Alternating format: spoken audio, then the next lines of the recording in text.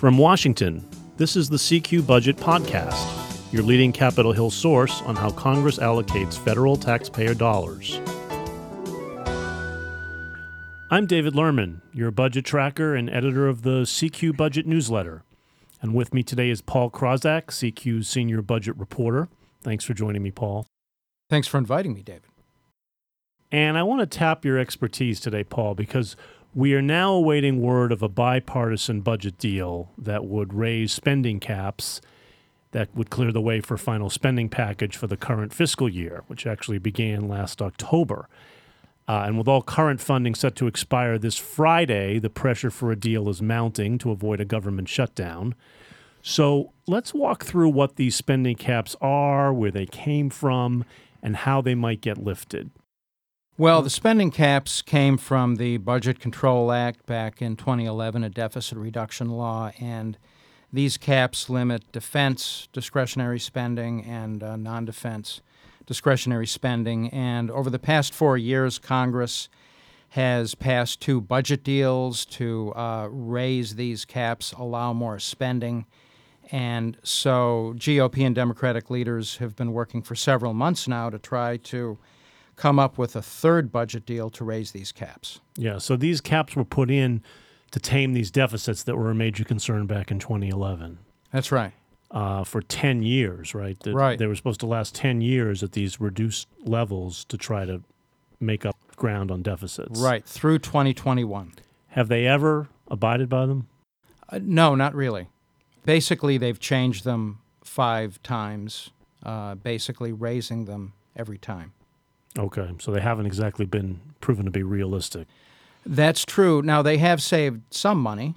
The caps are lower than discretionary spending probably would have been without the caps, but they were raised so they're not as low as they were in the original law. And now they need to raise them again because for these next 2 fiscal years, right?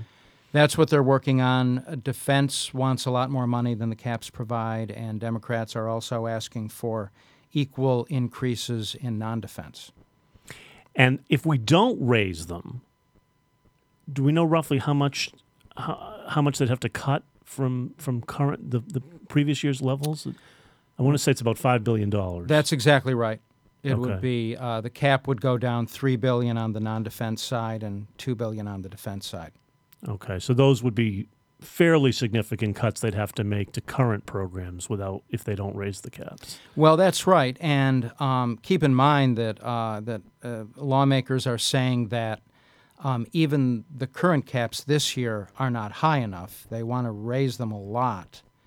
Right. So if they don't pass a budget deal, they actually will go down. So now we're hearing talk of some pretty major spending increases in these cap levels. How big is big? $250 billion over 2 years. That's what they're looking at right now. Yes. And that's much bigger than all the other times they've raised the caps, correct? Yes, it is. It's bigger than the last 2 budget deals. Something of a big spending spree if this goes through as they envision it. Well, that's right. And another thing is the last 2 budget deals, they offset those cap increases with cuts and changes in mandatory spending programs. The entitlement programs. That's right. That's right. Entitlement and then just other mandatory programs that are not necessarily entitlement, but they're automatic spending that doesn't need to be passed each year. So the last 2 budget deals, the cap increases were completely offset. In a lot of cases, the offsets are still in the future. We haven't seen them yet. They are also talking about offsetting this deal, but not a total offset. It may be only a partial offsetting. So you talk about $250 billion maybe of increased spending over the next 2 years. Can we break that down at all? We're talking about, say, for the current fiscal year we're in, how much of an increase? Do we know roughly?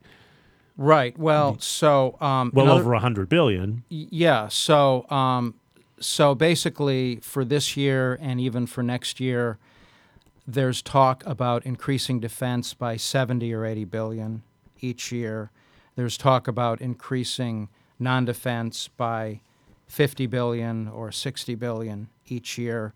Democrats want equal increases. Republicans are resisting those equal increases. They say that the defense needs are more urgent. Yeah, now that has been the major sticking point for months, right? This parity argument that the Democrats keep making. What do they mean by that? What Democrats point out when they talk about parity is in the last two budget deals, the defense caps and non-defense caps were raised by equal dollar amounts. They want that again this year. Any dollar you increase for defense, you have to find another dollar to increase for non-defense programs. That's right. So if you raise the defense cap $70 billion, you have to raise the non-defense cap $70 billion. That's the argument that Democrats are making. And Democrats say they need that extra money because of all these priorities of theirs, like opioid epidemic and veterans and... Well, that's a good point because they are sort of saying two things. They're saying they want the non-defense discretionary cap raised dollar for dollar, and they say there are discretionary non-defense needs that require more money. But then in the same breath, they are talking about other spending they want, such as for opioids, such as for pension security, and there are other examples. And these dollars would probably be on the mandatory side of spending, not on the discretionary side, but the mandatory side. Although that could potentially be either one, right? I mean, it may not be clear. It may not be clear, but pension security, for example, that clearly would be on the mandatory side, and opioids would probably be at least partly on the mandatory side. So what you might end up with, if they get a deal, you might end up with the defense cap goes up by more than the non-defense cap, but there are big increases in mandatory non-defense programs. That could happen, and Democrats would then be able to say, we did not get equal increases in the caps, but we got big increases in non-defense spending outside the caps. A little workaround there, so a new definition of parity there. Okay, and Republicans are saying that the non-defense spending needs to be curtailed because of rising deficits, right? That's right. And one of the points Democrats have made is Republicans just passed a big tax cut that would add $1.5 trillion to the deficit over 10 years under conventional scoring. So Democrats are saying it's hard for Republicans to make an anti-deficit argument after they pass that tax bill. Right. So tit for tat there. So, right. Okay. Almost none of these spending increases would be actually paid for, right? Some of them could be paid for. I mean, from the beginning of the budget talks, they have been talking about offsetting some of the cost of the increased caps.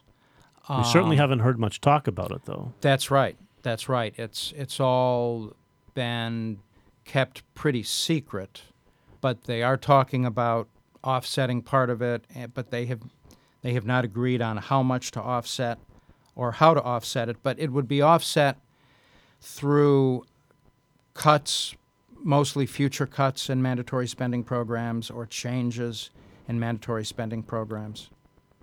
And if they were cuts promised in the future, that means they may or may not take place, and we could raise the spending caps again in those future years.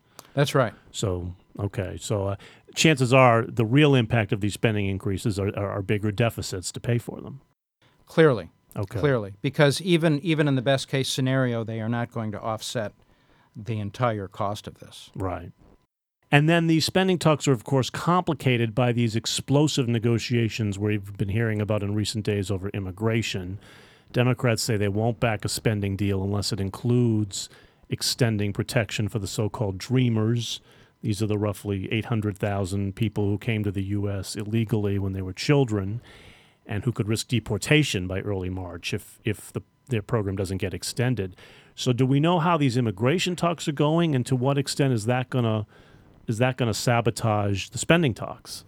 Well, they seem to be going well for a while. There seemed to be an expectation that Republicans and Democrats could reach an agreement on this program and Dreamers, and a wrench was thrown into that when President Trump made some comments related to immigration, and also when he rejected a proposal that had been put together by Lindsey Graham, a Republican in the Senate, and Dick Durbin, a Democrat in the Senate.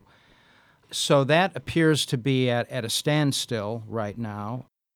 Democrats have been really demanding for a while that they want an agreement on Dreamers before they vote for a budget deal, possibly even before they vote for a CR, continuing resolution to The stopgap keep the funding, government right. funded. So, so getting an agreement on Dreamers is a big part of this, and if they can get that agreement, they can probably figure out everything else, but it's unclear when they're going to get that agreement.